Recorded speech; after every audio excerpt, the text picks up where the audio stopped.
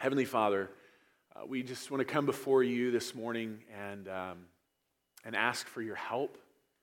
I come this morning tired and weary and sore, and yet I don't have to worry about that because I believe in your Holy Spirit. I believe that He is not only present in me, but in us. And so, Lord, I ask for your help in speaking what is true this morning and taking a look at this incredible gospel account in the book of Isaiah. But also, Lord, for all of us, give us all understanding and let us all marvel at you. And let us understand that worship is not so much act-based, but heart-based. That when our hearts marvel at you when we sing and when we pray and when we read and when we preach, that is when worship happens. And so, Lord, may we stand amazed in who you are and in what you've done for us and in just your power to reveal yourself and to make promises and to fulfill your promises. And so, Lord, we need your help not only in preaching your word, but in understanding your word and certainly and maybe even especially in obeying your word. May we do that as well. Lord, we want to pray this morning for our partners in ministry at the Christian Aid Center. Lord, we thank you for them. We thank you for the relationship we have with them. We thank you for the growing programs that they have. We're grateful for that. Lord, we thank you that people are completing the programs that they have and moving into positions of staff and as volunteers. And God, you're just doing great things there, and we're grateful for that. Lord, we pray that they would serve the community well, Lord, that not only would there be meals provided and shelter provided, but that the gospel would be clear. Lord, that people would be able to get the help that they need, that the Christian Aid Center can't provide, and that they might be able to help people make connections they need to get care in any and every way. Lord, we know that the programs there can be difficult and hard. And as we'll see this morning, there's no easy way out of anything. That you didn't take the easy way out, but through suffering, you redeemed us. And sometimes we go through hard things, Lord, and we ask that you would give a willingness to the people there to go through hard things and to just see what you can and will do through the programs there, Lord. And we pray for the staff as well, that you would give them energy, that you would give them resiliency, that they would just love the work that they do. Lord, we pray that ministry would not operate in isolation from your church, but that people would be plugged into the church, and that the Christian Aid Center can do what you have called them to do, but that people then would get involved in churches and that the church can do and be what the church is supposed to do and be as well. Lord, give us a great willingness to reach out to people at Easter and to share the gospel and to invite, Lord, that we might be willing to do both, that the gospel might spread forth from us and that your kingdom might grow as it does through your people being willing to boldly share the truth of who you are and what you have done. Glorify yourself through us in this time, we ask in Jesus' name. Amen.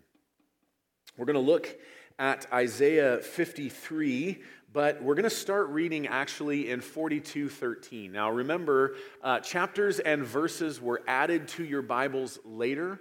They're not inspired. And so sometimes, like the book of Lamentations, the chapter and verse divisions are incredibly accurate and helpful. Sometimes, maybe not so helpful. And this is one of those cases because really the section that we're going to look at in Isaiah 53 starts in 42:13. So follow along with me as I begin to read there and read through the end of chapter 53.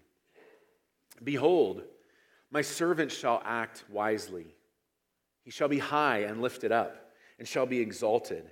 As many were astonished at you, his appearance was so marred beyond human semblance, and his form beyond that of the children of mankind.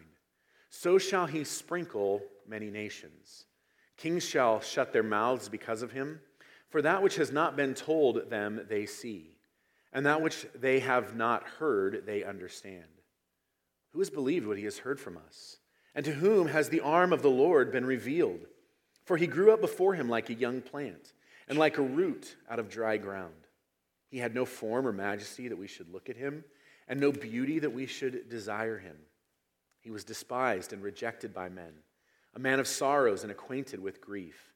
And as one from whom men hide their faces, He was despised, and we esteemed him not. Surely he has borne our griefs and carried our iniquities. Yet we esteemed him stricken, smitten by God, and afflicted. But he was pierced for our transgressions. He was crushed for our iniquities. Upon him was the chastisement that brought us peace, and with his wounds we are healed. All we like sheep have gone astray. We have turned every one to his own way, and the Lord has laid on him the iniquity of us all. He was oppressed, and he was afflicted, yet he opened not his mouth. Like a lamb that is led to the slaughter, and like a sheep that before its shears is silent, so he opened not his mouth. By oppression and judgment he was taken away. And as for his generation, who considered that he was cut off out of the land of the living, stricken for the transgression of my people? And they made his grave with the wicked, and with a rich man in his death, although he had done no violence, and there was no deceit in his mouth. Yet it was the will of the Lord to crush him. He has put him to grief. When his soul makes an offering for guilt, he shall see his offspring. He shall prolong his days. The will of the Lord shall prosper in his hand. Out of the anguish of his soul he shall see and be satisfied. By his knowledge shall the righteous one, my servant, make many to be counted righteous, and he shall bear their iniquities. Therefore I will divide him a portion with the many, and he shall divide the spoil with the strong, because he has poured out his soul to death, and he was numbered with the transgressors. Yet he bore the sins of many and makes intercession for the transgressors. Let me start today by asking you a question. And that is, do you ever doubt the accuracy or the validity of the Bible? Do you ever doubt its truthfulness? Do you ever doubt whether or not it's been historically preserved? Maybe more than any book ever, this book has incited more controversy and more good. And sometimes, I would think of the Crusades even, misplaced and misguided bad than this book. It is a controversial book. And for a long time, this book, especially this chapter of Isaiah, has been attacked. There's this so-called higher criticism that wants to evaluate every single word and the nuances of the way words are used to discover who wrote what books. And higher criticism early in the 20th century, early in the 1900s, had led scholars to say that the book of Isaiah must have been written by 3 quote-unquote Isaiahs. Because the details, particularly of Isaiah 53, are just too accurate to have been written before Jesus died. And so somebody must have, at some point, come along after the death of Jesus and inserted this chapter into the book of Isaiah. And to make matters worse, the oldest copy of the Old Testament we had at that time dated to 980 A.D. 100 years ago, the oldest copy of the Old Testament we had was from 1,000 years after the death of Christ. So how accurate could this be? And then one day, a shepherd boy near the Dead Sea chucked a rock in a cave and heard a piece of pottery break. So people got some rappelling equipment, and they crawled down in these caves, and they found scrolls preserved incredibly well inside of pots. And these scrolls dated back to before and some after the death of Christ. These, of course, are the Dead Sea Scrolls. And they're an incredibly important historical document because one of the things, in fact, I think there's 2 scrolls. I've seen one of them in person. You can go to this museum in Jerusalem and you can see this entire scroll of Isaiah intact, rolled out. It probably goes almost from that wall to that wall, and it's encased in glass. It's this huge scroll of the book of Isaiah. It dates to about 150 to 200 BC, before Christ, and what we found is the book of Isaiah was exactly in that document what we had 1,000 years later. This blew higher criticism out of the water Because now this alleged chapter of this book in Isaiah that supposedly was added after the death of Christ is found to be in a scroll of the book of Isaiah before Christ. Which only goes to show that there was only one Isaiah who wrote the book of Isaiah. And this is incredibly accurate. If you could permit me a moment, I would charge us that none of us have ever sat around, maybe you have, raise your hand if you have, sat around and debated the accuracy of Homer's Iliad. Anybody done that? How many copies of Homer's Iliad do we have? Anybody want to fashion a guess? Originals. Not originals, original copies. Nobody has an original. Anybody want to fashion a guess? 8. And they date to more than 1,000 years after Homer wrote it. How many copies or fragments of copies of the New Testament do we have? More than 40,000. And they date very, very closely to the writing of the New Testament. There is no book in history that is more historically attested to and the accuracy of at least its preservation been attested to over and over and over again. And one of the things we're going to see here as we look at the book or the chapter of Isaiah 53 over the next couple of weeks is the incredible ability of God to make promises and keep promises. And so we're going to take a look today, a historical look, that is an events-based look at Isaiah 53, and see how what Isaiah wrote here compares to the events of the crucifixion of Jesus some 700 years after this was written. And then next week, we'll take a theological look. Today, we're going to see what happened. Next week, we're going to see what it accomplished. Isaiah's name in Hebrew means Yahweh is salvation. And that's exactly what we see here in the 53rd Psalm. It is often called the fifth gospel because it is so clear on the events of the death and resurrection of Jesus Christ. The evangelist Dwight Moody was once asked if he had a written creed, that is, a written doctrinal statement. His answer was, yes, sir, you will find it in the 53rd of Isaiah. And Charles Spurgeon said, a condensed Bible is in this chapter. You have the whole gospel here. So let's take a look at the whole gospel according to Isaiah. Number one, the first thing we're going to see is the beating of Jesus. The beating of Jesus. In Isaiah chapter 52, verse 14, and in fact, we'll look at 14 and 15 because the language here is a little difficult. As many were astonished at you, this word astonished is not like, wow, that's amazing, this is appalled. This is an appalling thing. As many were appalled at you, his appearance was so marred beyond human semblance, and his form beyond that of the children of mankind. So shall he sprinkle many nations. Now, what does this mean that he shall sprinkle many nations? Let me tell you a funny story. I've been married for 23 years. This happened the first year of my marriage, and I'm still promising I'm going to get Jennifer back one day. But I probably will not. We were newly married. I was in the shower. I was taking a warm shower when all of a sudden a gigantic pitcher of cold water came over the shower curtain and onto me. It was a shocking experience. Or if you've ever been to an amusement park and there's rides that splash water and all of a sudden you're hit with water and it's this shocking kind of experience. That's the idea of sprinkled. An unexpected splash, a shock of cold water to your system. This servant here in this final servant song in Isaiah, whatever is going to happen to him will be so appalling that his appearance will be marred beyond semblance, and his form beyond that of the children of mankind. So shall he shock. So shall he sprinkle. So shall he be shocking to many nations.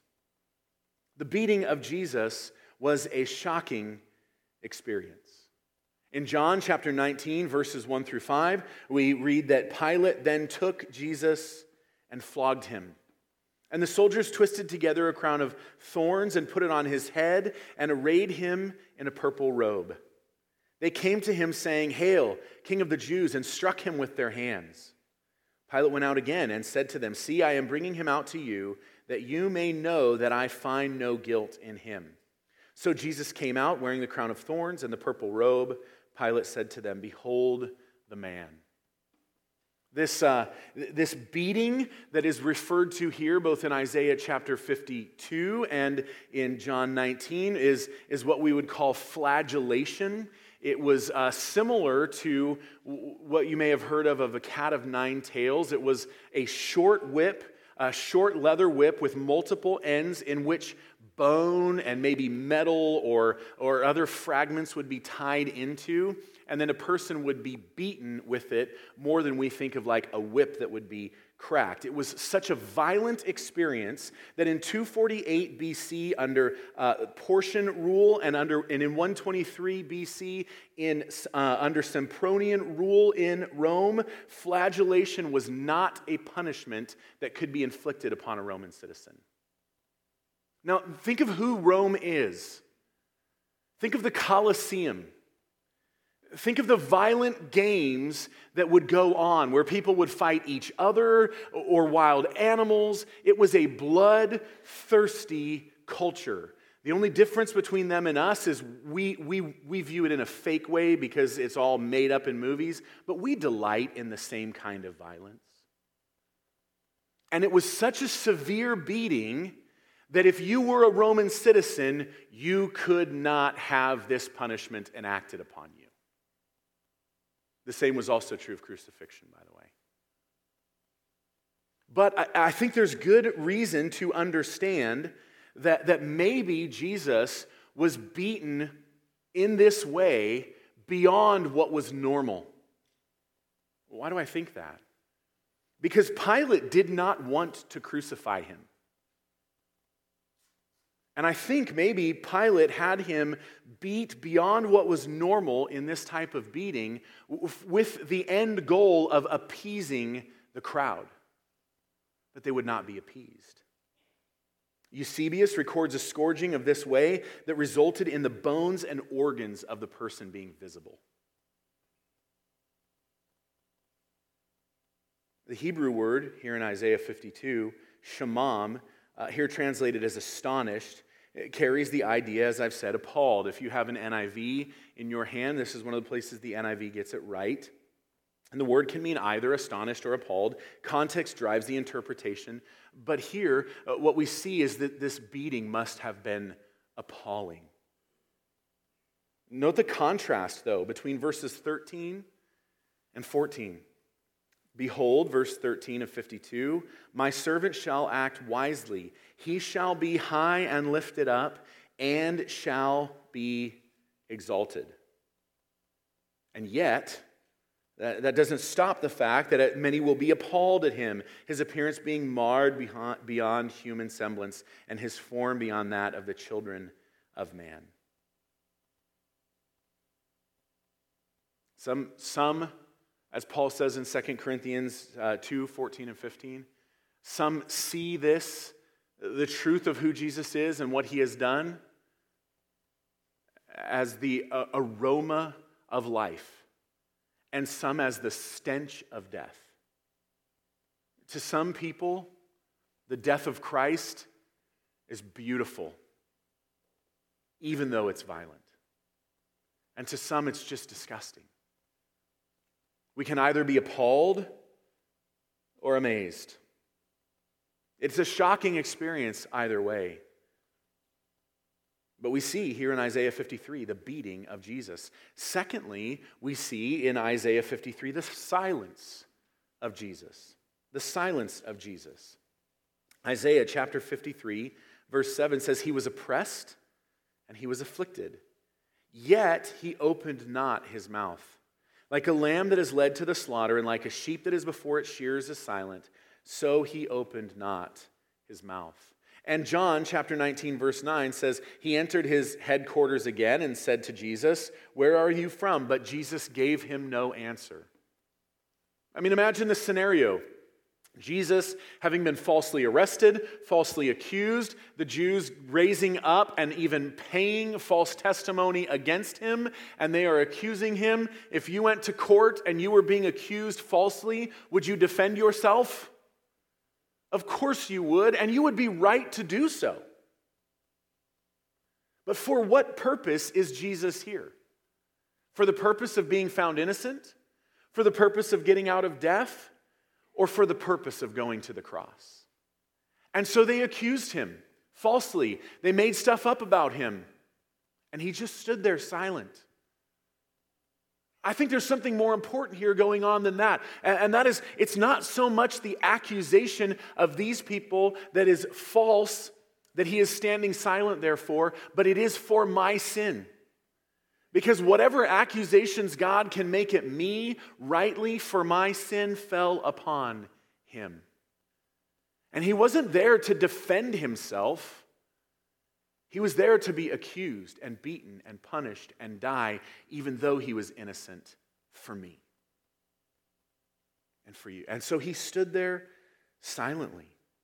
There is a high degree of contrast here between the crowd that shouts for Barabbas, this riot-inciting rabble-rouser, and Jesus, who just stands there quietly. And the crowd cries out louder and louder for the crucifixion of Jesus. The soldiers cover his head and taunt him and beat him. And they say, "Aha, save yourself." This is an accusation similar to the Jews earlier who said, when he's at, or later at the cross, when they say, "If you're the Son of God, save yourself." The thing is, he wasn't there to save himself. He was there to save me and you. And there's a contrast between Jesus' silence and the thieves who mock. Jesus simply and silently bears the reproach that he came to bear. And let's make no mistake here. We can't ever look at these people who mocked and called out for his crucifixion and say, "Oh, I'm glad I'm not like them." Because if we were there, at best we would have been like the disciples who abandoned him. At worst, we would have been like the crowd calling for his crucifixion. We can't look at this and say, "I'm glad I'm not like that." And so we see the beating of Jesus. We see the silence of Jesus. Thirdly, in Isaiah 53, we see the death of Jesus. Isaiah 53:5, "But he was pierced for our transgressions. He was crushed for our iniquities. Upon him was the chastisement that brought us peace, and with his wounds we are healed." Also, verse 8, "By oppression and judgment he was taken away. And as for his generation, who considered that he was cut off out of the land of the living, stricken for the transgression of my people." And the beginning of verse 9, "And they made his grave with the wicked." We see in Isaiah 53 the death of Jesus. And I don't want to linger too long here. J. Vernon McGee points out that all of the Gospels, Isaiah 53, and even Psalm 22 give almost no detail about the death of Jesus. This is the apex of redemptive history. This is the point that all history leading up to, before it leads up to, and this is the point in history that everything after it looks back to. This is the pinnacle of God's redemptive plan, and there's almost no detail about it. I've been reading Leviticus and Numbers and Deuteronomy, and there's a lot of detail about how to burn grain. But there's not much detail here. Why not? Listen to J. Vernon McGee. "The Holy Spirit has drawn the veil of silence over that cross. And none of the lurid details are set forth for the curious mob to gaze and leer. It is said of the brutal crowd who murdered him that they sat down and watched him. You and I are not permitted to join that crowd. Even they did not see it, for God placed over his son's agony the mantle of darkness." Whatever happened at the cross, in terms of details in the Bible, is shrouded in darkness, and even that day was shrouded in darkness. And we must be careful not to go beyond Scripture to, like the mob, sit down and gaze and leer and look at what happened that day. But we are given some detail here.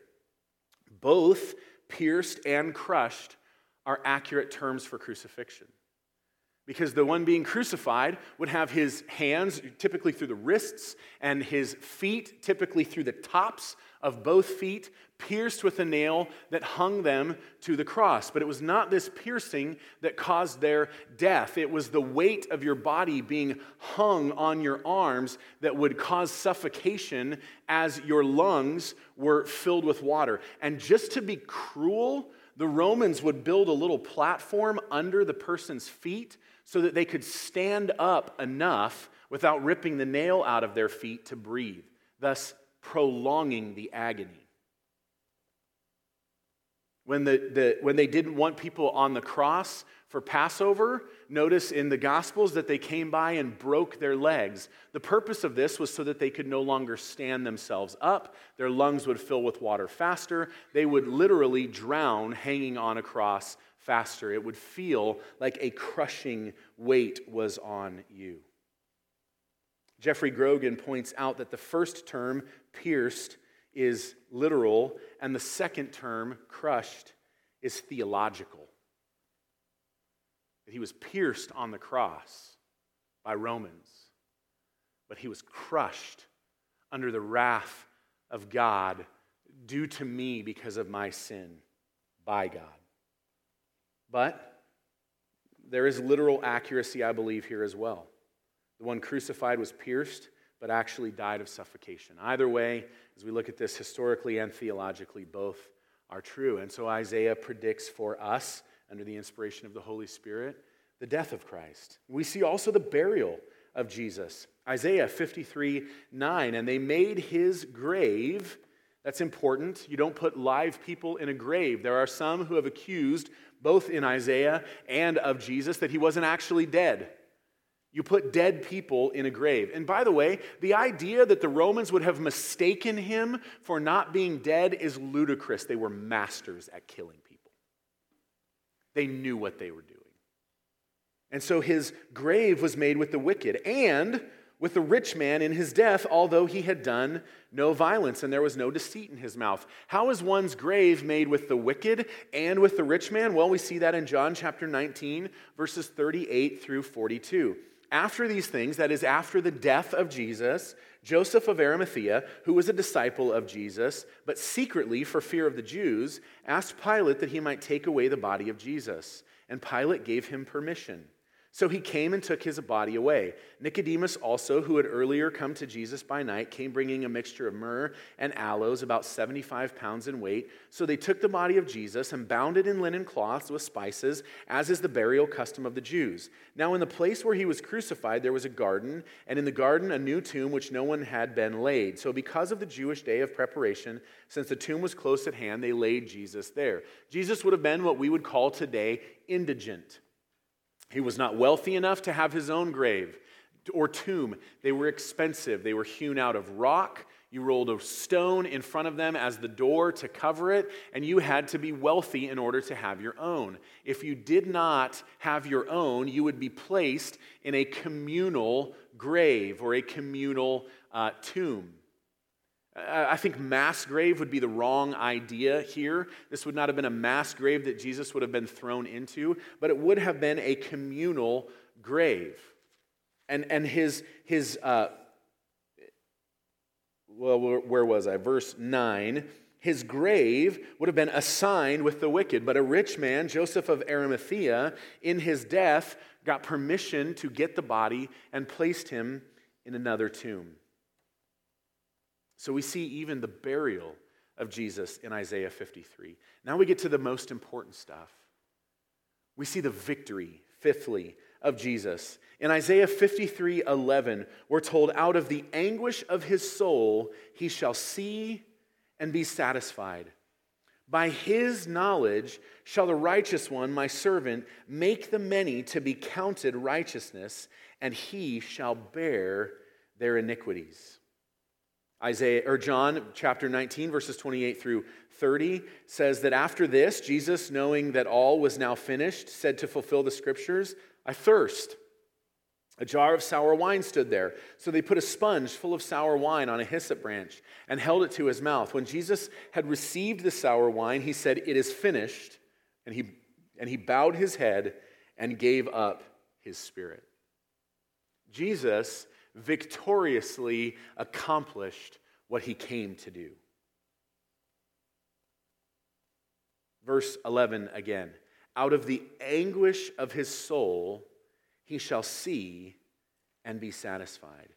By his knowledge, that is literally by the knowledge of him. The language here in the Hebrew doesn't tell us that it's knowledge that Jesus has, but that it's knowledge about this suffering servant. It's knowledge about Jesus. But by the knowledge of him shall the righteous one, my servant, make many to be accounted righteousness, and he shall bear their iniquities. He victoriously accomplished what he came to do. He bore our iniquities. He bore my sin. His death makes the many to be counted righteous. Notice that his death doesn't make all righteous. This is a hard thing for us to understand. But at the cross, Jesus didn't just open a door. When he died, he didn't just make a possibility. When he was crucified and dead and buried and resurrected, it wasn't for nothing. No, he actually purchased all who would believe in him that day. It's amazing how much the New Testament speaks of our salvation, which in one sense is not yet, as an event that's already happened. Because if you've trusted Jesus, if you have the knowledge of him, if you know who he is, he did not just purchase a possibility, he purchased you. Because the wrath of God that was due you that day was spent on him. I don't think Jesus had me in mind when he went to the cross.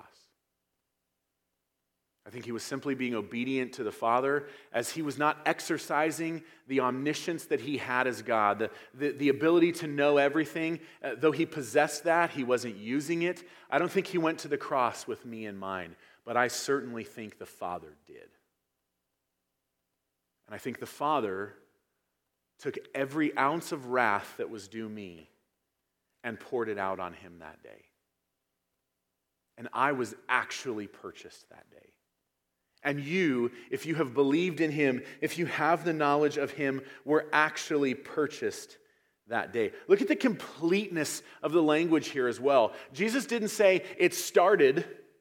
He didn't say it's begun. He didn't say I got you mostly there. He said it's finished.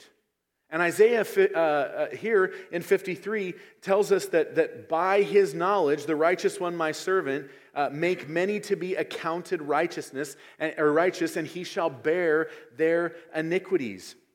He's not a halfway savior. You don't have to add to what he has done. We don't, like the Catholic Church, believe that Jesus got you most of the way there, and now you have to add your works, your baptism, your communion, your marriage, your sacraments, whatever it is, to the work that he's already done. He's not waiting for you to add anything. He's not waiting for you to add circumcision. He's not waiting for you to add baptism. He's not waiting for you to add anything to what he has done. He did it all. And at the cross, before you and I were ever born, it was finished. The only thing you and I contribute to the salvation that he accomplishes here at Calvary is the sin that even made it necessary. Everything else he does. He's not a halfway savior. He saves, as we're told in Hebrews, to the uttermost. Even in Ephesians 2, 8, and 9, we're told that the faith that we have in him is a gift from God. We provide nothing. He provides everything. You ever have a relationship where there's all take on somebody else's end and all give on your end? Aren't they exhausting? But what do you have that you can give to God that he hasn't first given to you? Life, breath, voice, money, praise, time, service. You can only do all of those things because he's first given to you. He's the consummate giver. He is the source of all things. And then, after being the one who gives all, before we can even return anything back to him, delights in us, enjoys us, favors us, lavishes his grace upon us. What an amazing God we serve. We see not only the victorious work of Jesus, but we see the resurrection of Jesus. Look with me at Isaiah 53, verse 10. Yet, think about this, it was the will of the Lord to crush him. Why did God send him to the cross for us? Because he wanted to. All of this he did because he wanted to. If you struggle to feel loved by God, stop looking inside yourself for reasons why God should love you, and just look to him who loves you because he wants to. He wanted to. It was the will of the Lord to crush him. He has put him to grief. When his soul makes an offering for guilt, he shall see his offspring. He shall prolong his days. The will of the Lord shall prosper in his hand. This is strange language. Prolong his days. We don't talk in terms of offspring and in prolonged days for those who in the previous verse were put in a grave. Do you start thinking and talking about the offspring of people, loved ones of yours who have been buried? Do you talk about prolonging their days? Look at verse 12. Therefore I will divide him a portion with the many, and he shall divide the spoil with the strong, because he poured out his soul to death and was numbered with the transgressors. Yet he bore the sins of many and makes intercession for the transgressors. This is language of the living, not of the dead. So in verse 9, he's buried, but in verse 10, his days are prolonged. He has offspring. He has a portion with the many. He divides the spoil with the strong. He makes intercession with the transgressors. This is not language of the dead. This is the language of the living. John chapter 20, verses 1 through 10. Now on the first day of the week, Mary Magdalene came to the tomb early, while it was still dark, and saw that the stone had been taken away from the tomb. So she ran and went to Simon Peter and the other disciple, the one whom Jesus loved, that's John, and said to them, "They have taken the Lord out of the tomb, and we do not know where they have laid him." So Peter went out with the other disciple, and they were going towards the tomb. Both of them were running together, but the other disciple outran Peter and reached the tomb first. So John gets there before Peter, and stooping to look in, he saw the linen cloths lying there, but he did not go in. Then Simon Peter came, following him, and went into the tomb. That's very Peter-esque, just rushing right in. He saw the linen cloths lying there, and the face cloth which had been on Jesus' head, not lying with the linen cloths, but folded up in a place by itself. Then the other disciple, who had reached the tomb first, also went in, and he saw and believed. He had knowledge of him. For as yet they did not understand the scripture that he must rise from the dead. The scriptures had spoken of Jesus' death and resurrection. Where? In places like Isaiah 53, where his death and resurrection is clear. He dies appallingly, he is buried, and yet his days are prolonged. And he makes intercession.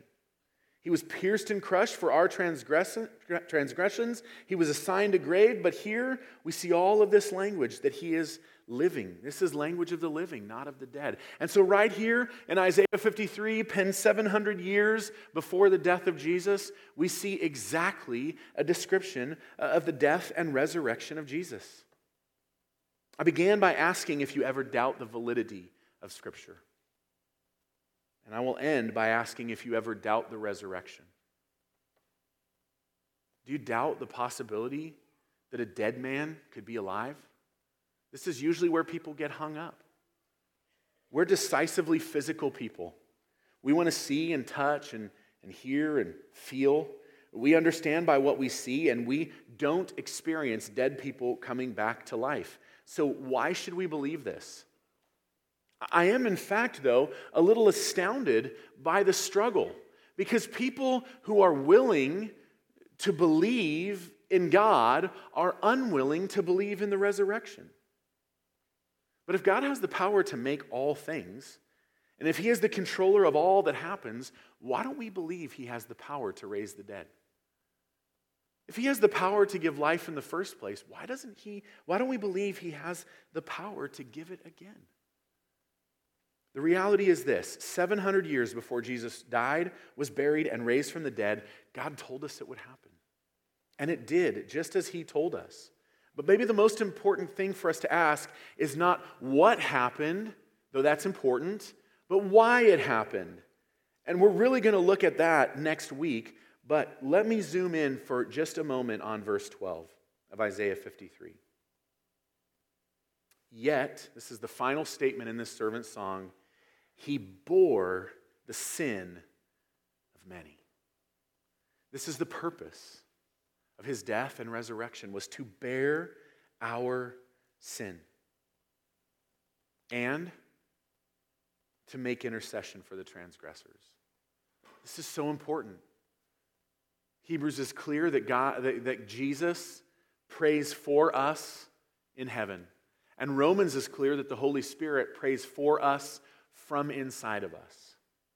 Maybe there's no more comforting thing when life gets difficult, when we're going through the struggles of life, than to be reminded of the fact that God prays for you from heaven and God prays for you from within you.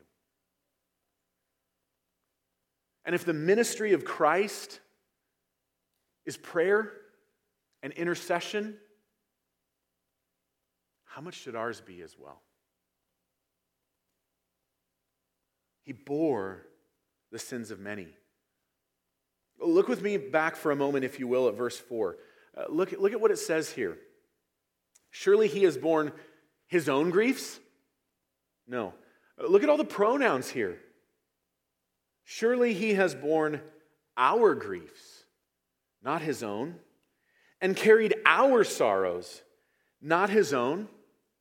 We esteemed him stricken, smitten by God, and afflicted, but he was pierced for our transgressions. He was crushed for our iniquities. Upon him was the chastisement that brought us peace, and with his wounds we are healed. All we like sheep have gone astray. We have turned everyone to his own way, and the Lord has laid on him the iniquity of us all.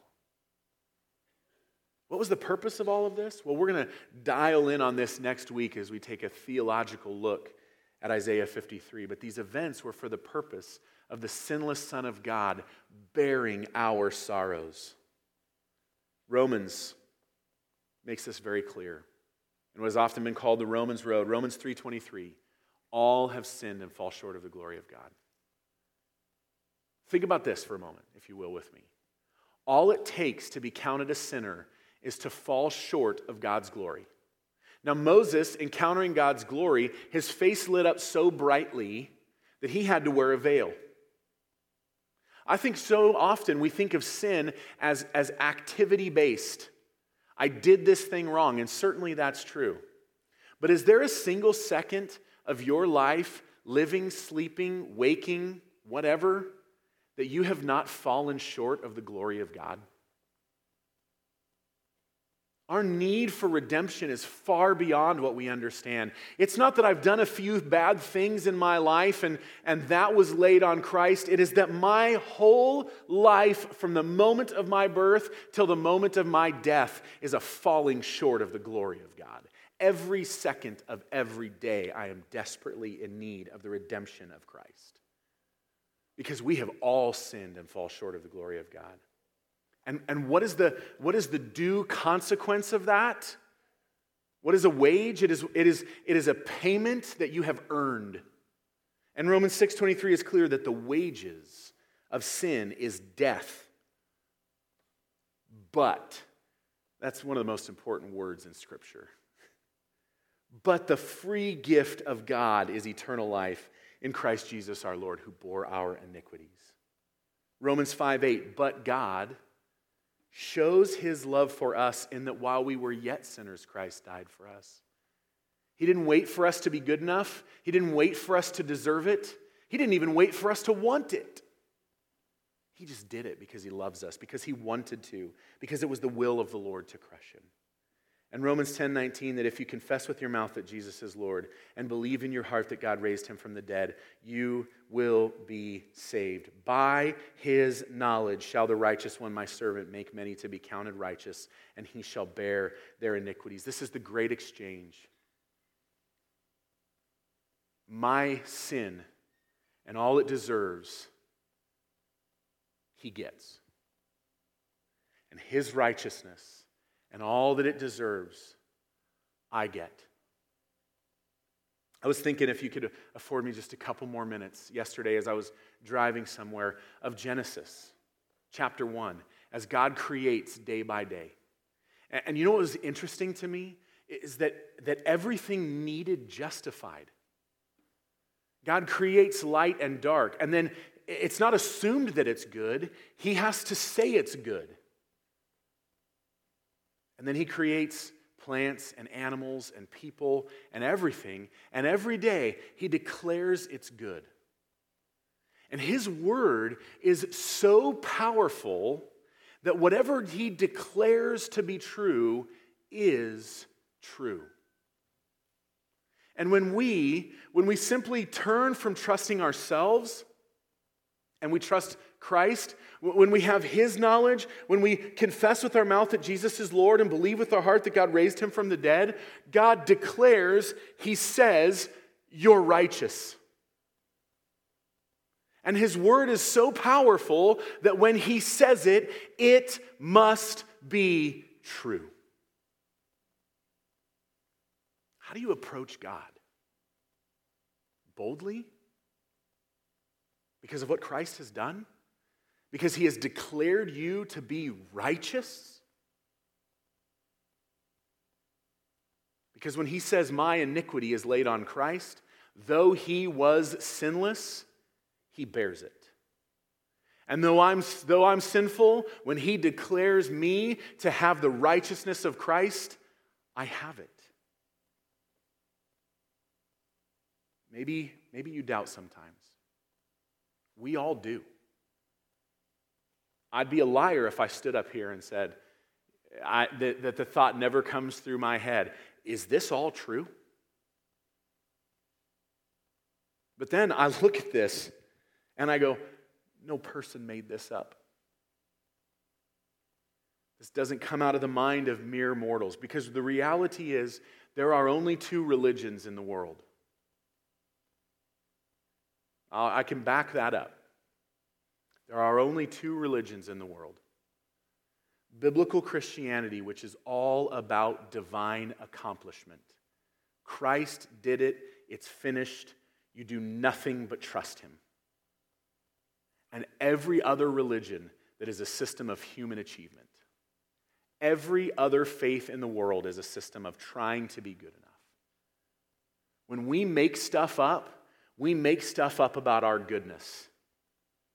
But what God does is save us when we're not good simply because he is, and then he delights in us. And he asks us to provide nothing, to contribute nothing, to just trust what he's done. To just believe. If you have not believed, do not let another day go by. Turn from your sin. Let Christ be the bearer of that iniquity. And simply trust him. And if you have, let me ask you, how many people do you rub shoulders with every day who need to know this? B.B. Warfield wrote a book called The Emotional Life of Jesus. And the word he found to be most connected to Christ in Scripture is that of compassion. It is out of great compassion that God saved you and I. Do we have the same compassion for the lost around us? We must if we're going to have the heart of Christ. Lord, may our confidence always be in you and not in us. May we gloriously and joyfully see that we contribute and provide nothing to our salvation except the sin that makes it necessary. Lord, we love you and we are grateful for all that you have done for us in Christ. And it's in his name we pray. Amen. Now I imagine, behold, my servant shall act wisely. He shall be high and lifted up and shall be exalted. As many were astonished at you, his appearance was so marred beyond human semblance and his form beyond that of the children of mankind. So shall he sprinkle many nations. Kings shall shut their mouths because of him. For that which has not been told them they see, and that which they have not heard they understand. Who has believed what he has heard from us?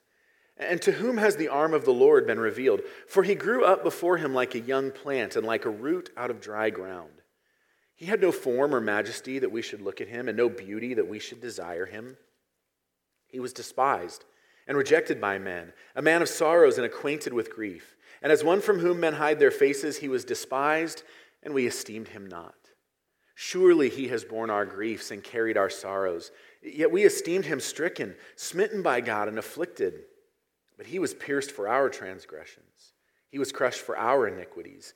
Upon him was the chastisement that brought us peace. And with his wounds we are healed. All we like sheep have gone astray. We have turned every one to his own way. And the Lord has laid on him the iniquity of us all. He was oppressed and he was afflicted, yet he opened not his mouth. Like a lamb that is led to the slaughter, and like a sheep that before its shears is silent, so he opened not his mouth. By oppression and judgment he was taken away. And as for his generation, who considered that he was cut off out of the land of the living, stricken for the transgression of my people?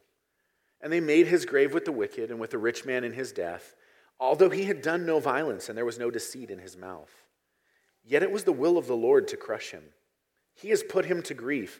When his soul makes an offering for guilt, he shall see his offspring. He shall prolong his days. The will of the Lord shall prosper in his hand. Out of the anguish of his soul he shall see and be satisfied. By his knowledge shall the righteous one, my servant, make many to be accounted righteous, and he shall bear their iniquities. Therefore I will divide him a portion with the many, and he shall divide the spoil with the strong, because he poured out his soul to death and was numbered with the transgressors. Yet he bore the sin of many and makes intercession for the transgressors. Let's pray. Heavenly Father, we thank you for your word. We thank you that everything that has been done at your word. We thank you that from the beginning pages of the Bible, we see that your word and your word alone is enough to accomplish anything your will desires. Lord, we confess today that we often struggle to understand, maybe practically, even if we understand it theologically, what it means that you are providentially in control of all things, that you are always working out your plan, that everything is always going according to your expectations and your desires. Lord, we thank you that because of this, you can give us your word from eternity past, and we can be certain that it will be true. We can be certain that it is as good today as it was the day you gave it to us. For you do not change, because you cannot be improved upon.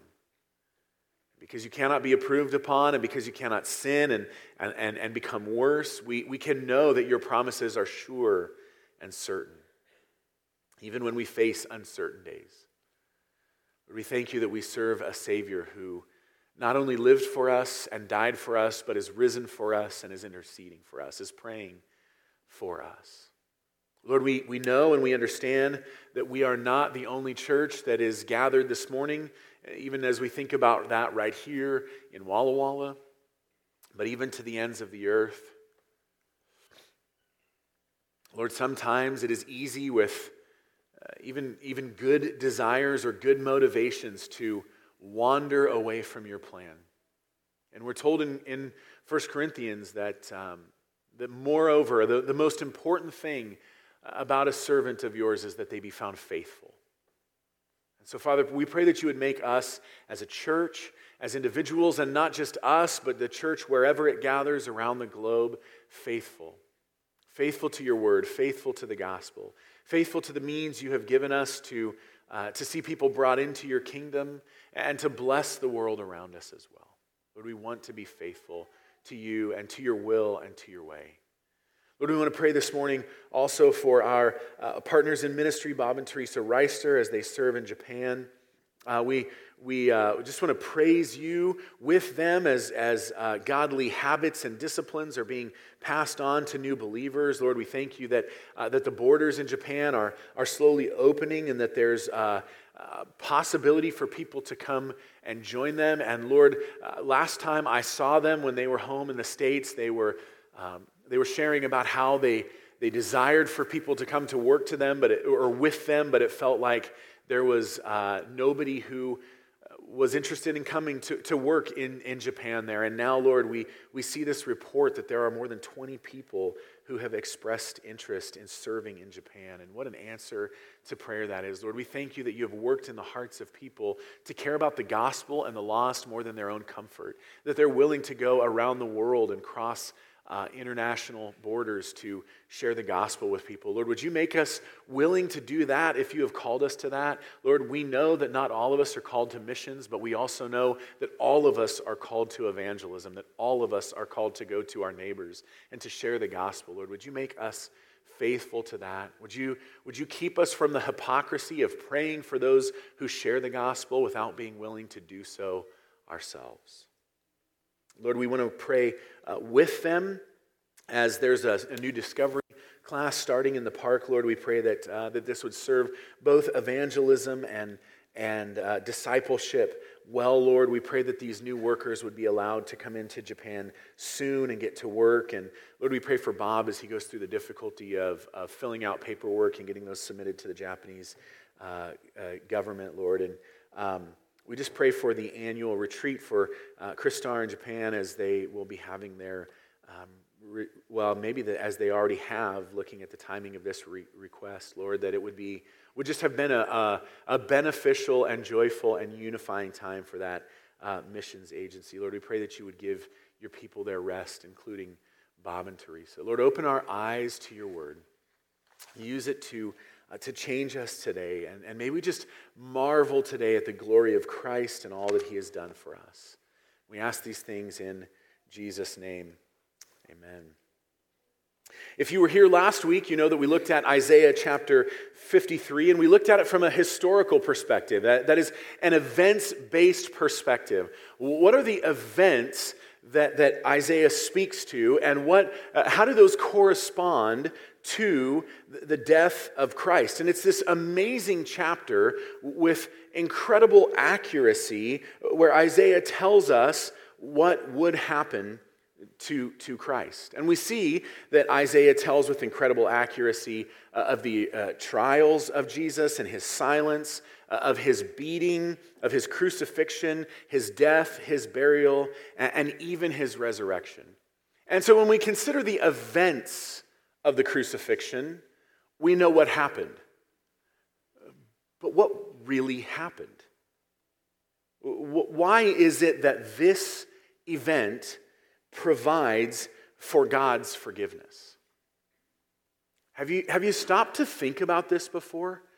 Like, what actually happened at the cross where God moves from angry towards sinners to having no anger towards sinners? Not towards all sinners, but to those who believe.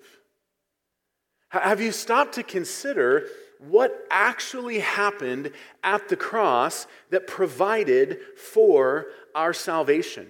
We saw last week what happened on earth.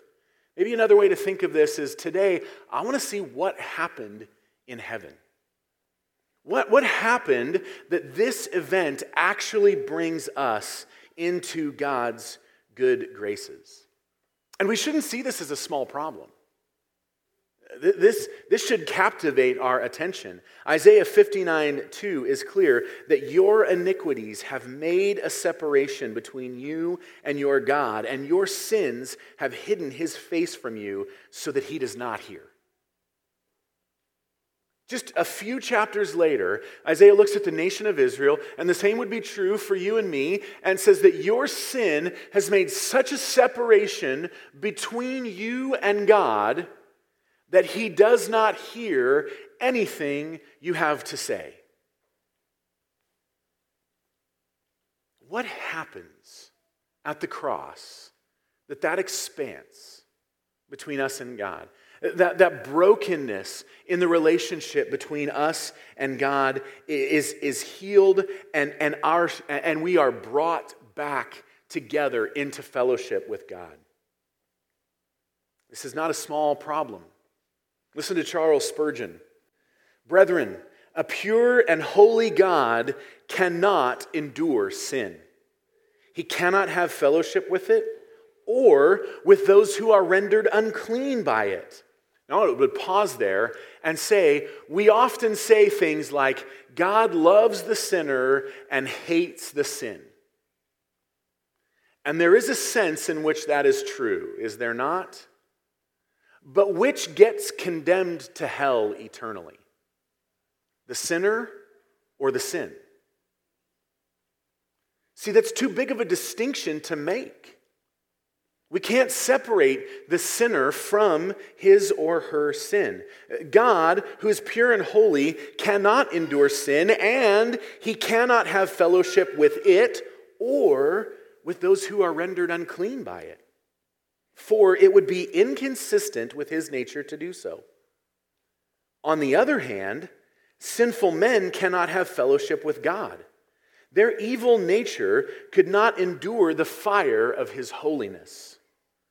Who among us shall dwell with devouring fire? Who among us shall dwell with everlasting burnings? Who is, or what is that devouring fire, and what are those everlasting burnings but the justice and holiness of God?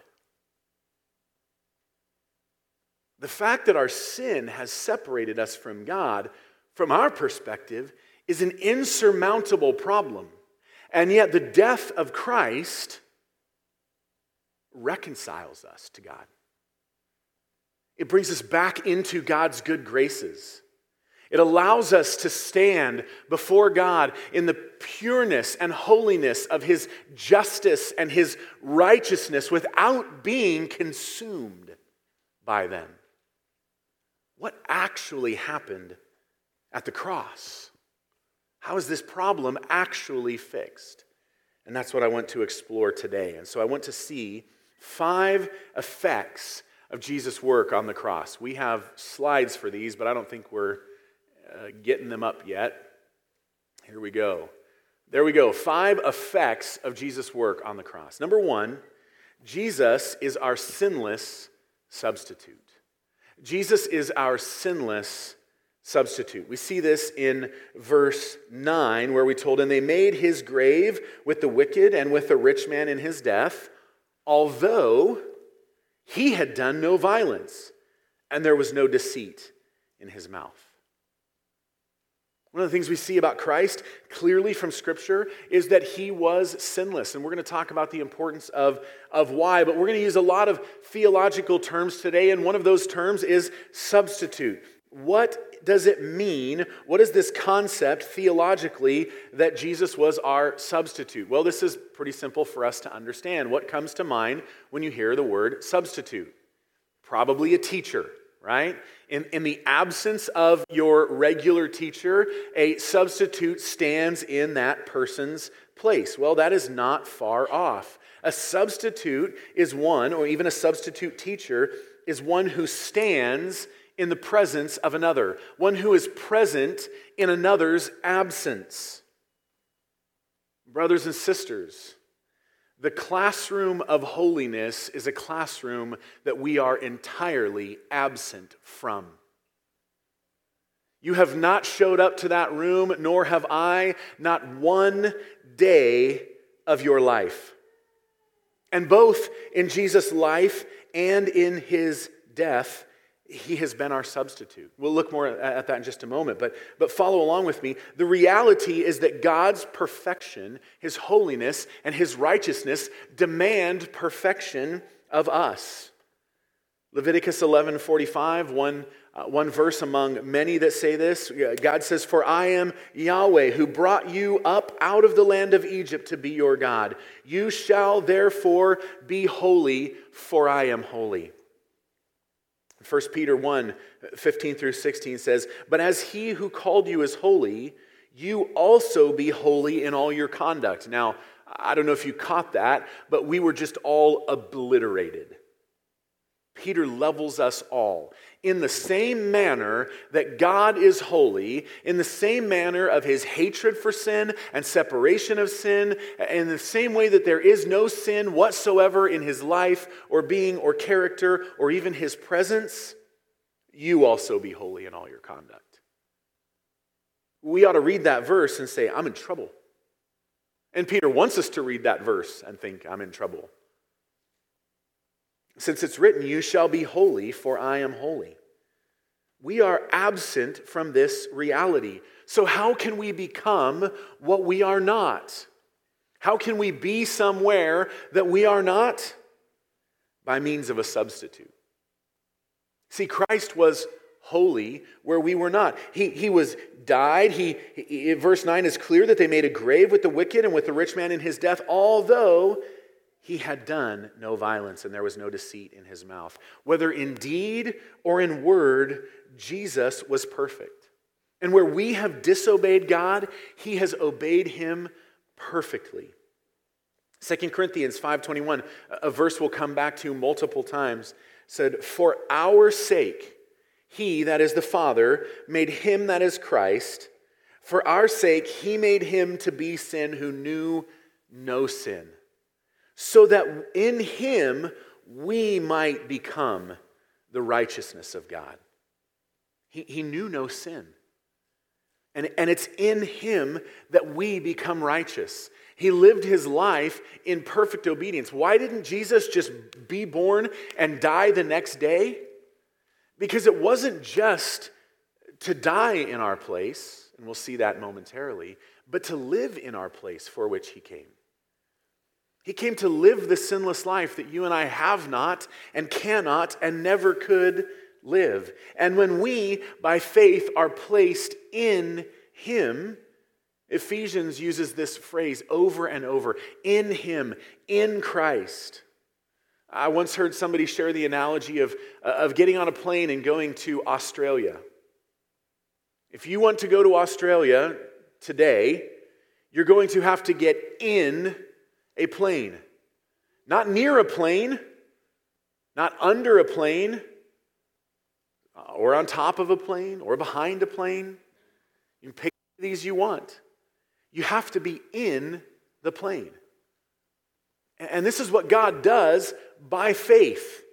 When we trust in Christ, when we trust his righteousness, when we trust his perfection, we are placed, to use Paul's word in 2 Corinthians 5 and repeatedly in Ephesians, we are placed in him. Listen to this verse again now. For our sake, he made him to be sin who knew no sin, so that in him we might become the righteousness of God.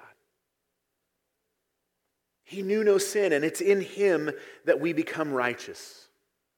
He is our sinless substitute in life.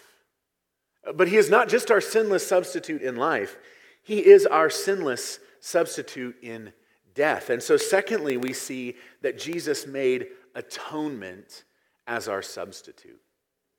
Jesus made atonement as our substitute. We've already got substitute down, but what does atonement mean? Well, if you look it up in a dictionary, you will see that atonement is making satisfaction for wrong or injury. I love that definition. It's not making reparation for wrong or injury. It's making satisfaction for wrong or injury. If somebody does something wrong to you and you sue them and you go to court, the settlement, it's going to be whatever the judge determines. And there's a big difference between a settlement that might make reparation and a settlement in your mind that might make satisfaction. And here we see that atonement is making satisfaction.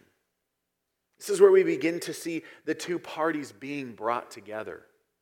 It is in the death of Christ that the judgment and justice and wrath of God are satisfied for our wrong and injury.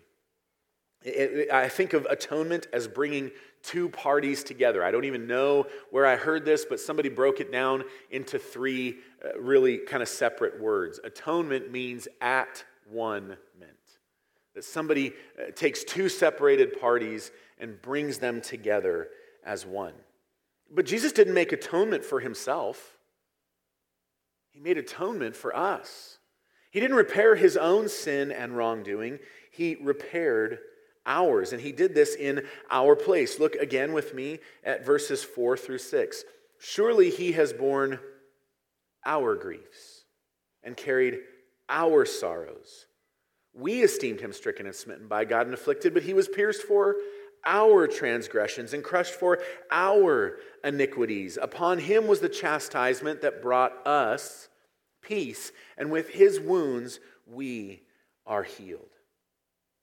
Notice all the pronouns. It's our griefs, our sorrows, our transgressions, our iniquities. And it's those transgressions and sorrows and iniquities that are laid upon him, thus bringing us peace. I would bring us back to 2 Corinthians 5:21. It's not just his righteousness in life that he provides for us, but for our sake he made him to be sin who knew no sin, so that in him we might become the righteousness of God. This is the great exchange. He gets treated like a sinner so that I can get treated as though I'm righteous. I don't use accidental language there. We have to be very, very careful. I've made the statement, I don't think I've made it from the pulpit, but to individuals, that there's a whole host of sermons out there that could probably be found on the internet that I wish I could take back. And one of those is a sermon that I preached on 2 Corinthians 5:21, where I said Christ became a sinner for sinners. Where Christ became a liar for the liars, an adulterer for the adulterers, a murderer for the murderers. But theologically, I find this to be untrue. And one of the things I have to do is understand 2 Corinthians 5:21 in terms of what's the whole of Scripture.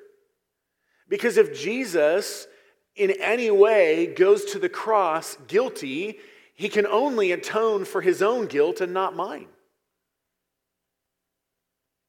The only way he can atone for your sin and for mine is if he has no sin to deal with. He didn't become a sinner on the cross any more than I, as I stand before you, have become perfectly righteous. If you believe that, I'm sorry. I'll disappoint you quickly.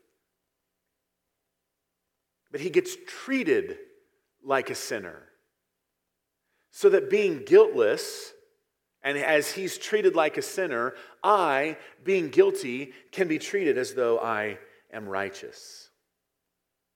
By faith, we trade places with Christ. When we believe in him, when we trust his life, his death, his resurrection, he gets everything we deserved. And we get everything he deserves. He gets our punishment and death. We get his reward. Does this mean that Jesus is in any way like the child sacrifice we read about in the Bible, like Molech, these large idols with arms that would be built with bellies where they lit fires, and people would come to appease the angry deity and place their children on the altar to burn and die to appease an angry God? Is that the picture here? That God is nothing but pure wrath, and Jesus is nothing but pure kindness?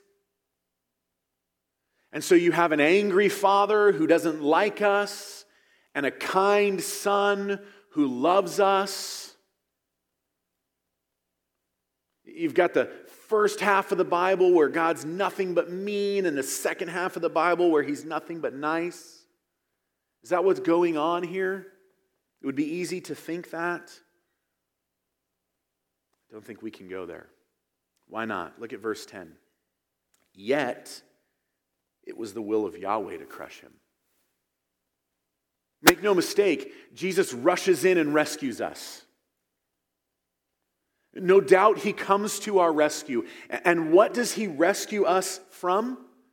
He rescues us from the wrath of God. 1 Thessalonians 1:10 says that we wait for his Son from heaven, whom he raised from the dead, Jesus, who delivers us from the wrath to come. There is wrath to come.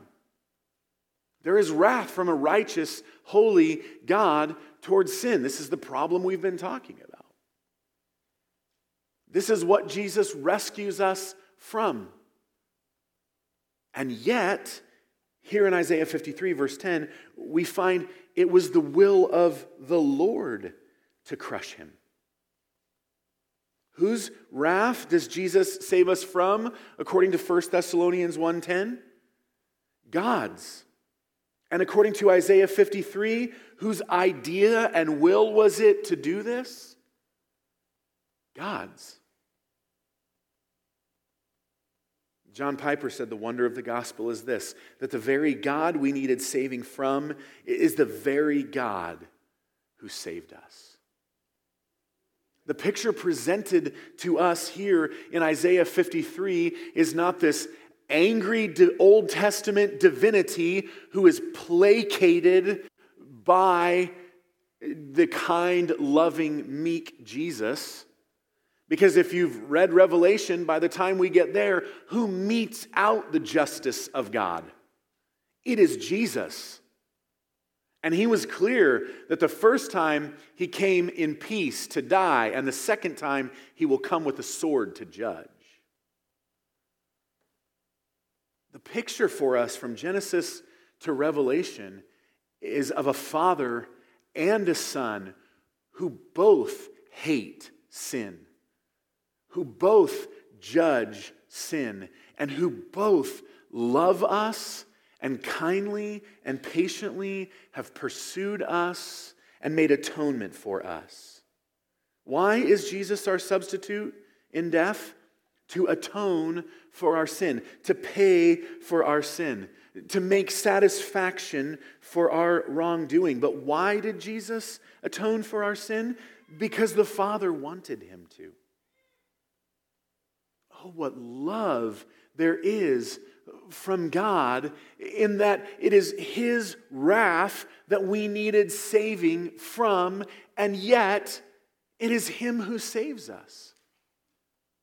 Can you think of a moment in your life where you might describe what you felt as wrath?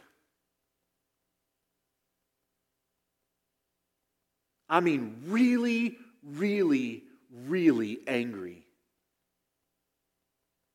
Was your second thought, how can I absorb my own wrath so that person doesn't have to? Because that's what God did. Oh, what love he has for us. But this isn't all. Jesus was our substitute in life. He was our substitute in death to atone for our sin. But as we have already seen, and I probably am getting ahead of myself, Jesus' death was according to God's initiative. Jesus' death was according to God's initiative. I want us to see that it wasn't initiated in the last point by a kind son who is placating a vengeful and angry father, but that the death of Jesus was from a kind father and a kind son who are both angry towards our sin. But this point I want to make more in relation to us. See, most of us talk about and operate in the Christian life like it's initiated by us. Like God is somehow sitting on the bench, pining away after us, but powerless to receive us. We sing songs based on the story of Jesus and Lazarus, where we say, when he called my name, I came out of that grave. And yet most of us think and operate like what God does is call our name, and then we just get to decide whether we live or die. What choice do you think Lazarus had when Jesus steps up to the tomb and says, Lazarus, come out? Do you think the dead man debated with himself? Do I believe or don't I believe? This is never the picture presented to us. The picture presented to us is of a God who says, come to life, and the dead come to life. We didn't initiate salvation. God didn't save us because we wanted to be saved. He didn't save us because he was lonely. I think a lot of us are subject to that sometimes. We forget that God has eternally existed as a Trinity in relationship of love and affection and submission. And we think, oh man, God had to create people because he was lonely. And then when they sinned, he had to save them because he didn't want to be lonely. He didn't save us because he was lonely. He didn't save us because we were good. Romans chapter 3, verse 10 and 11. As it is written, none is righteous, no, not one. No one understands. No one seeks after God. Salvation is initiated by God. Verse 10, yet it was the will of the Lord to crush him. He has put him to grief. When his soul makes an offering for guilt, he shall see his offspring. He shall prolong his days. And the will of the Lord, that is to save sinners, and everything else, by the way, shall prosper in his hands. Notice the order of things in John 3:16. For God so loved the world that he gave his only begotten Son, that whoever believes in him should not perish, but have eternal life. Titus 1:1-2, Paul, a servant of God and an apostle of Christ Jesus, for the sake of the faith of God's elect and their knowledge of the truth, which accords with godliness, in hope of eternal life, which God who never lies promised before the ages began. For Paul, the term before the ages began is everything that happened before Genesis 1. So before the ages began, before anyone or anything existed, God promised, I believe to his Son, to save people by grace through faith and give them eternal life. Romans chapter 5, verse 8. But God shows his love for us in that while we were still sinners, Christ died for us. It was the will of the Lord to crush him. Brothers and sisters, this was planned by God, initiated by God, and accomplished before God, or by God, before anybody even wanted God to do this. We are far, far more loved than we understand. So thirdly, we see that Jesus' death was according to God's initiative. Fourthly, we see that Jesus' death provides justification. Here's another big theological term that's in reality simple to understand. It's a very churchy word, but it's a really important word, and it's a very, very profound idea. The word justification is a transactional word. It's in fact a legal term. Legally, it means not guilty. It means not guilty. It means Jesus' sinless life and atoning death provides for us the verdict in the court of God of not guilty. Romans chapter 5, verse 1. Therefore, since we have been justified by faith, we have peace with God through our Lord Jesus Christ. Having been declared not guilty by faith. That's the key. When is it that we're declared not guilty? When we believe. By the way, those words in English and in your mind, this is a side note here, but I think it's important. Belief and faith, or to believe and to have faith, should have no distinction in your thinking. In fact, there's no distinction in Greek. Pistis is the Greek word for faith, and pistuo is the corresponding verb for to believe. Why do we translate one faith and one to believe? Because we don't have a verb in English for faith. There's no corresponding English word that's a verb for the noun faith, and so we use to believe. But we are justified, we are declared not guilty by faith when we believe. How? Well, with the result that we have peace with God through our Lord Jesus Christ. To use modern legal terms, our record is expunged. You know what it means to have your record expunged? Sometimes very, very young offenders in the legal system will have their record expunged. This is very different than sealed. Let's say as a 12-year-old boy, I committed a heinous crime. But at some point, a judge decides that he doesn't want this crime held against me, and so he seals my record. The record's still there, you just can't see it. There's no access to it. And so when you look at my record, it appears to be clean. This is not what Jesus did. No, when you have your record expunged, when that 12-year-old criminal, when the judge says, you know what, this should not be held against him, let's expunge his record. My record is not sealed, it's deleted.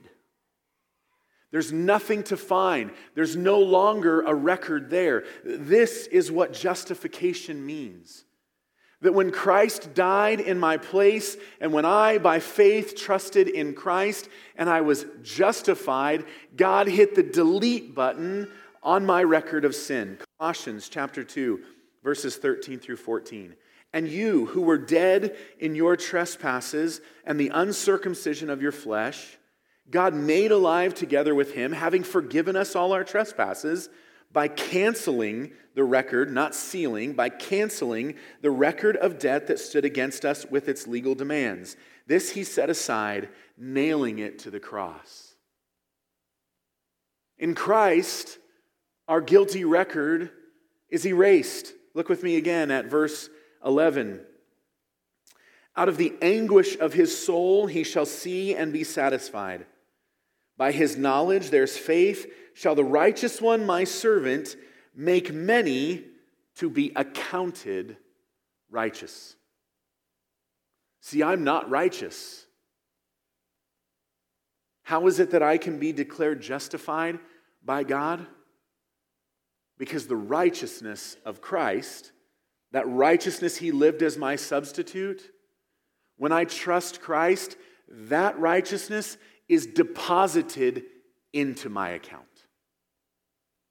Not only does that delete my guilty record, but it gains me his righteousness. It's credited to me. It's accounted to me.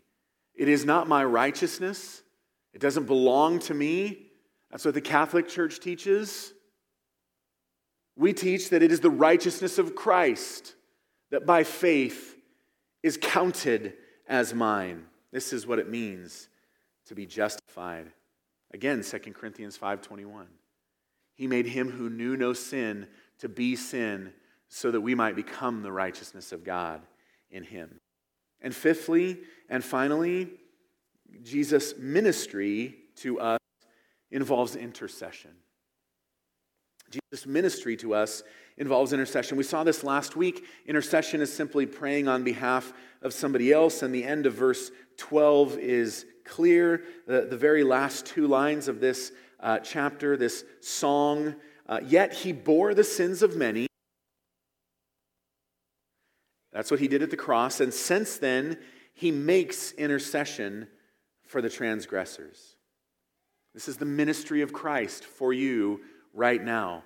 Since we've been using the analogy of a courtroom because there's court language here, the best way to think of this is as Christ intercedes for us, it is his presence, his righteousness, his victorious death, and now his life that stands before God ever as our righteousness. In other words, we have a lawyer in heaven in Christ, and he never loses a case. He never ceases to provide for us the verdict of not guilty. Why? Because he prays for us. Look how important forgiveness is in relation to intercession as recorded in Hebrews 7:25. Consequently, that is, what's before this in chapter 7 is essentially the statement that we are uttermost sinners. Consequently, he is able to save to the uttermost those who draw near to God through him. Everything that comes up to this point in Hebrews is clear that we're uttermost sinners and he's an uttermost Savior. And so consequently, the consequences of his death, his resurrection, and his ministry now is that he is able to save to the uttermost. We're having problems today. He is able to save to the uttermost those who draw near to God through him, since he always lives to make intercession for them. He always lives to pray for you. He always lives to defend your cause, to plead your case. Again, not because God is this angry deity who he needs to placate. We must remember that all of this was planned according to the will of the Lord. Why is it that I don't believe people can lose their salvation? Because I don't think Christ can lose a case. John is clear, of those the Father has given me, I will lose none, but will raise them up on the last day. Why is it that he's able to save with certainty? Because he is always pleading your case. Why can't we lose our salvation? Because he is an uttermost Savior who can save uttermost sinners. And he lives. He lives to pray for you and to pray for me. And while this isn't in Isaiah 53, I think one of the comforting things that we should know is it's not just Christ who prays for us. I think Romans chapter 8, and you can turn there with me if you like, is an often misunderstood passage. It would be very easy to cherry pick the statement, the Spirit himself intercedes for us with groanings too deep for words, and say, see, there's tongues right there in the Bible. And there's plenty of passages in the Bible that talk about tongues. I'm not going to talk about that today. This just isn't one of them. This isn't the groaning that might be called tongues. Paul says, starting in verse 18, he says, for I consider that the sufferings, there's the context. Can you relate to that? Can you relate to suffering? To difficulty, to sadness? Paul says, I consider that the sufferings of this present time are not worth comparing with the glory that is to be revealed to us. For the creation waits with eager longing for the revealing of the sons of God. For the creation was subjected to futility. When was it subjected to futility? Genesis 3, when we sinned, and God subjected it to futility, when he cursed creation. And creation wasn't subjected to futility willingly, not willingly, but because of him who subjected it, in hope that the creation itself will be set free from its bondage to corruption and obtain the freedom of the glory of the children of God. For we know that the whole creation has been groaning. All of God's creation is groaning under the weight of the consequences of sin. All creation groans with this heavy load too big to bear, groaning together in the pains of childbirth until now. And not only the creation, but we ourselves who have the first fruits of the Spirit groan inwardly as we wait eagerly for adoption as sons, the redemptions of our body. For in this hope we were saved. Now hope that is seen is not hope, for who hopes for what he sees? But if we hope for what we do not see, we wait for it with patience. We groan under the effects of sin in this life, just as all creation does. And we look forward with hope to that day secured for us by Christ, the suffering servant of Isaiah, where there will be no effects of sin, where there will be no groaning, no aging, no pain, no sadness, no sorrow, no grief, none of it. When it's all been wiped away. And likewise, verse 25, in the same manner, the Spirit helps us in our weakness. For we do not know what to pray as we ought. Have you ever been faced or asked to pray for a situation that is so grievous that you just don't even know how to pray? But the Spirit himself intercedes for us with groans too deep for words. So all creation groans under the effects of sin. Believers groan under the effects of sin, but we don't groan alone.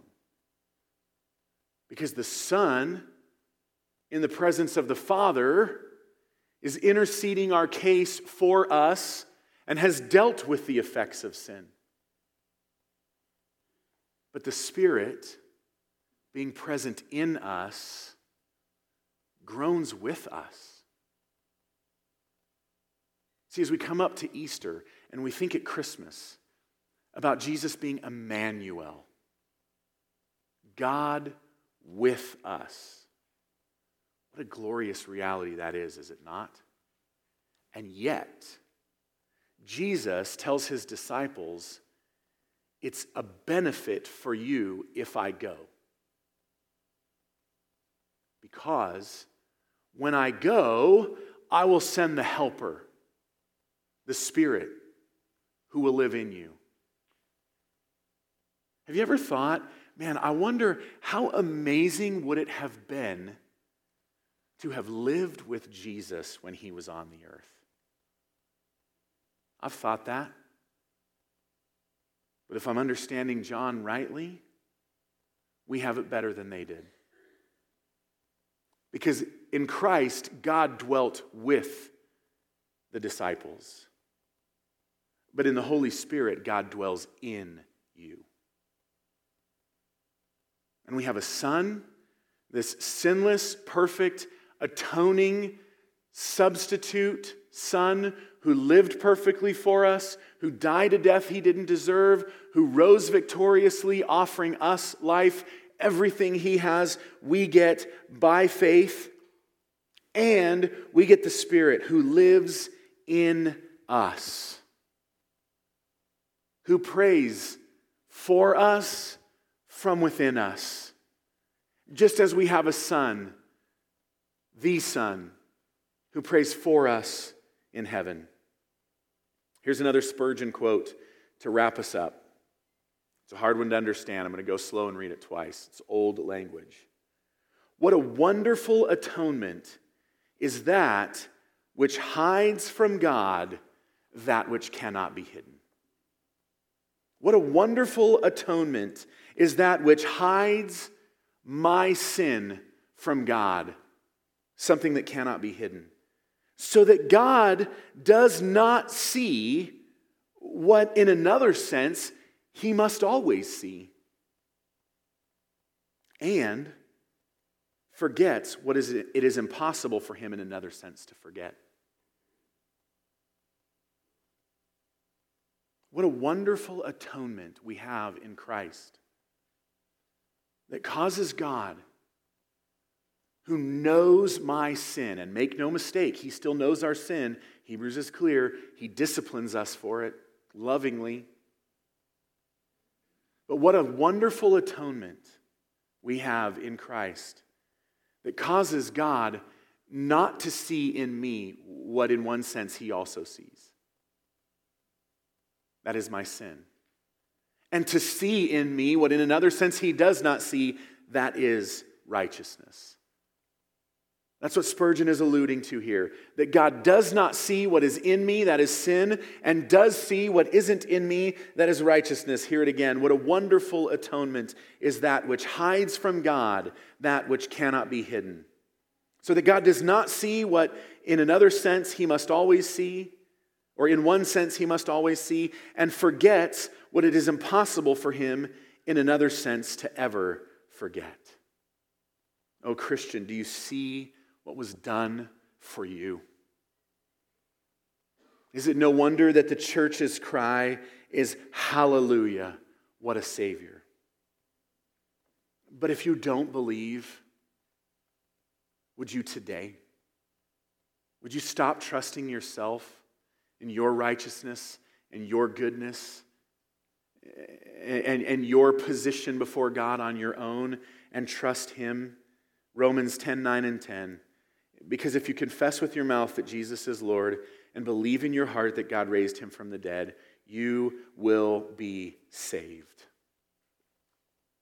Simple trust is all that is needed to have the record of your sin expunged, to be justified. Why? Because Jesus is our perfect, sinless, atoning substitute. Lord, thank you for all that you have done for us in Christ. Christ, thank you for all that you have done for us. God, it is clear that you loved us and gave your Son for us.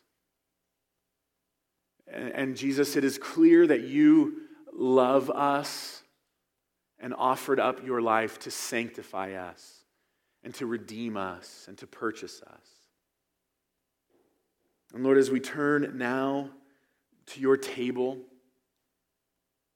as we turn to remind ourselves of what you have done for us, of the atoning work of your sacrifice, as we visibly see the demonstration that by faith we are partakers of Christ's death and resurrection, may it be a reminder to us not only of our unity with you, of our participation in the death and burial and resurrection of Christ through faith and the life that he has through faith. But may it also remind us that this is a communal act that we participate in together, and might it serve to strengthen our unity as a church. Lord, be glorified in our time, we ask in Jesus' name. Amen.